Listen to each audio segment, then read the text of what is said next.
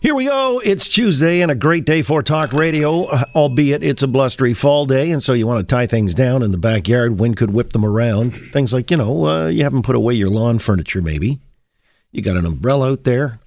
Trust me, if there's somebody at the end of it, they're going to be flying like Mary Poppins by about 6 o'clock. And on the balconies as well. That's where we hear things can just fly off in all directions as well. So if you've got stuff out on your balcony, think about, tying it down, bringing it in. Yeah, or, just away. Put a bunch of bricks on top of it. Something like that. All right. That was our public service announcement. That's the way we like to start the show, rendering a public service. Other than that, hold on to your puppies. Yeah, what kind of talk is that? That's just, if you're going out for a dog walk, hold on to your puppies. Okay, I wasn't sure. I wasn't sure what you were intimating here, but thanks anyway for sharing. Hey, by the way, this Ottawa Senators thing, I found that amusing, where Danny Longo was just referencing this videotape that's gone viral because it was done surreptitiously in an Uber ride back in late October down in Phoenix, and one of the Senators' players calling it a hiccup. Really? Wow. I'm not sure. I mean, you're going to need some kind of Heimlich maneuver to disgorge whatever it is that's sticking in their craw in that city, because, wow. And I'm going to talk about that a little later in the hour. I just don't know that this is something from which they can, make amends and everything would be made whole and move forward.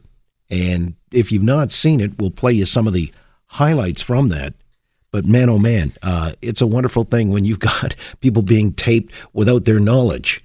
And so they didn't know what they were saying or what they were doing. Hey, look, that could almost be the theme of today's show. When I break it down, I can connect a lot of dots here. People who don't know what they're doing. Now, whether they should be held accountable or not, that's debatable. And we will have debates surrounding that. Case in point, we've got the story, and it was handed down by a judge here in the Superior Court earlier today, where Ronnie Bisesar, the woman who was found not criminally responsible of stabbing a complete stranger back in 2015. It was a familiar story, which obviously gained currency of late because these things were put to a trial, if you will, with only one witness called, and it was a forensic psychologist. And the Crown and the defense both agreed that she should be found not criminally responsible. So who else is there to convince at this point? Psychologist Oren Amate was on earlier today. He acknowledges most people will perceive this as a miscarriage of justice, but he feels the right decision was made. She was in the middle of a psychotic breakdown, and that's basically a disconnect from reality.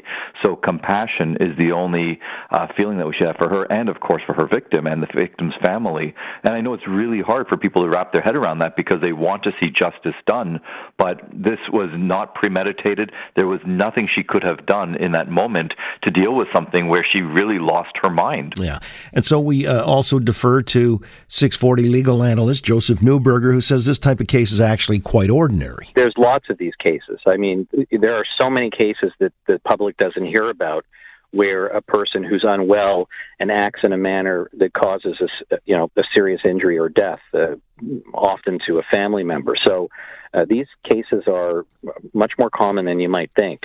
Well, that, kind of opens up the discussion on another front, too. I was thinking about this earlier today because, Andrea Horvath has been trying to make political capital out of the fact that Doug Ford has been shuffling his cabinet only 4 months into his mandate, and that somehow this signals that the ship of state is not in good hands, and he don't know what he's doing because he had to remove Jim Wilson, one of his senior cabinet members, on Friday, albeit when he came out, the first announcement was that it was to deal with addictions.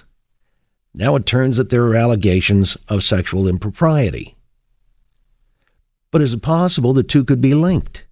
And I don't know. Again, this is conjecture on my part because I don't have any inside poop on this stuff, but it's just in general terms, you might even want to make an argument if, say, somebody is in the throes of addiction, i.e. a disease, and let's just say they get sloppy drunk or high, or they're just not in the right frame of mind, and they make some overture or inappropriate comment. Is that grounds for dismissal? Or do you say, no, the disease was the root cause of it, and a person cannot be held accountable for the disease? Look, if you had, heaven forbid, a union in charge of our elected officials, There's no way this guy walks the plank. He is reinstated. First he gets the treatment, but then he's reinstated. Didn't we learn that from the litany of people in the subway and the Amalgamated Transit Union? Mm-hmm. I remember Kinnear used to make that argument rather vociferously. These people have a disease. Okay, if we're willing to accept that, and I'm not saying we shouldn't, it depends how you want to perceive alcoholism or addiction to drugs, whatever they may be. If we say, and we're willing to accept the root premise that this is a disease, then you are not culpable necessarily of some of the things that may be said or actions that you had taken that people find offensive. Does that logic wash? It has in the past. So I'm just saying. We've seen lots of opportunities or lots of situations and stories, as you already stated. So, yeah. Well, this is something that we'll discuss a little later in the program as well. We've got our panel coming by at 5:20, topics worthy of discussion, the midterms taking place in the States, and this could be, some people are projecting, maybe they're being overly optimistic from, say, the left of center, that the beginning of the end of the Trump administration is being heralded today. But we'll have to wait and find out exactly what this all may foretell, and just the whole dynamic playing out stateside. And if there's anything of consequence for us here in Canada, Warren Kinsella, who's the longtime political commentator and consultant, is going to join us, the president of Daisy Consulting Group, at the bottom of the hour. And as I said, we'll pick up on this Ottawa Senators story. I think it's kind of instructive, too. Don't assume you're never being taped. You know what I can assume? I can assume that somebody within that organization, if not the individual players themselves, should be suing the ass off of Uber. You think? If not this particular driver, then certainly. Because, I don't know what it is in Arizona when it comes to taping somebody without their knowledge. Different precincts have different rules. But in this instance, they violated their own privacy policy. Think about the implications. If you cannot be confident that whatever is said or done in an Uber vehicle won't be off the record, then what the hell's the point or purpose of taking a car? This could not be less damaging to Uber's reputation insofar as people's confidence that, they're taking a ride in a private automobile at this point. What they say is private amongst those people in that vehicle. I think you would want that assurance, wouldn't you? You would think so. Right. Yeah. Well, is there a reasonable expectation of privacy when you're in the backseat of a cab?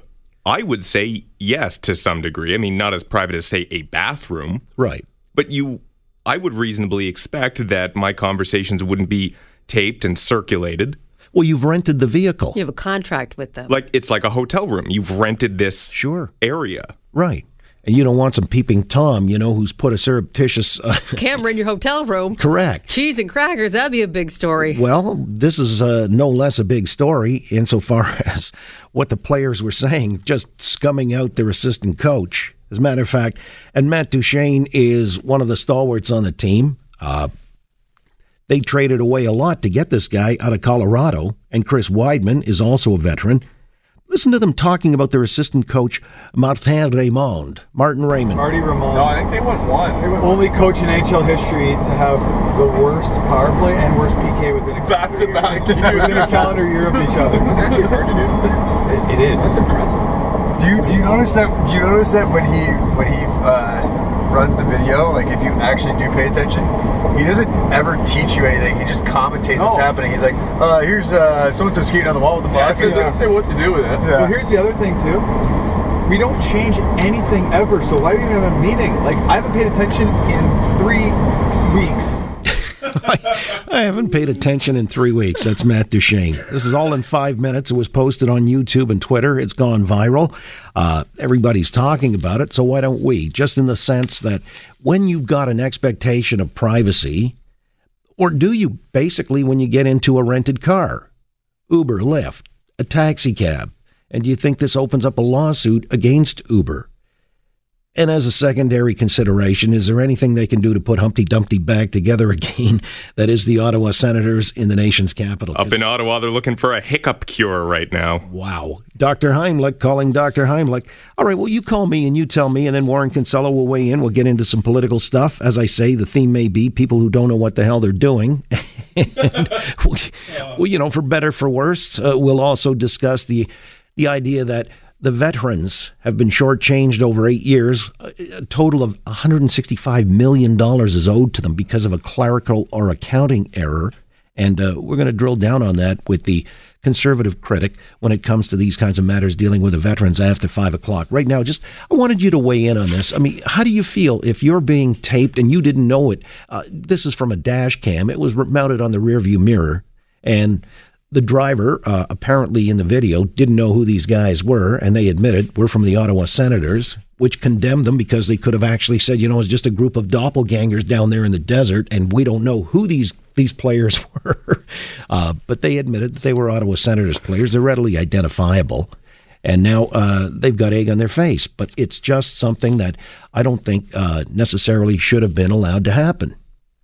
I'm pretty emphatic, actually, about that. You would not ever want to think that in a rented vehicle of this stripe, you're being recorded. So should they go after Uber? And as I said, secondary question, is there any way of making reparation when you've got one of the principals, Matt Stone, on the team saying this is nothing but a hiccup, we'll get over it? I mean, there's so much to get over in that particular city with the franchise. I don't think this is something you get over. I mean, this means the coach basically is damaged goods. No amount of reparation. They don't believe in a guy. He's lost the confidence of the room. It's over for him. Unless you trade away the players, and you're not doing that. And so this coach, stick a fork in him.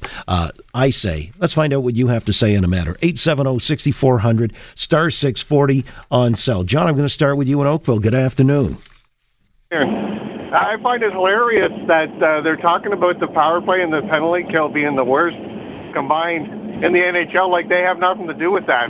That's what I find the funniest.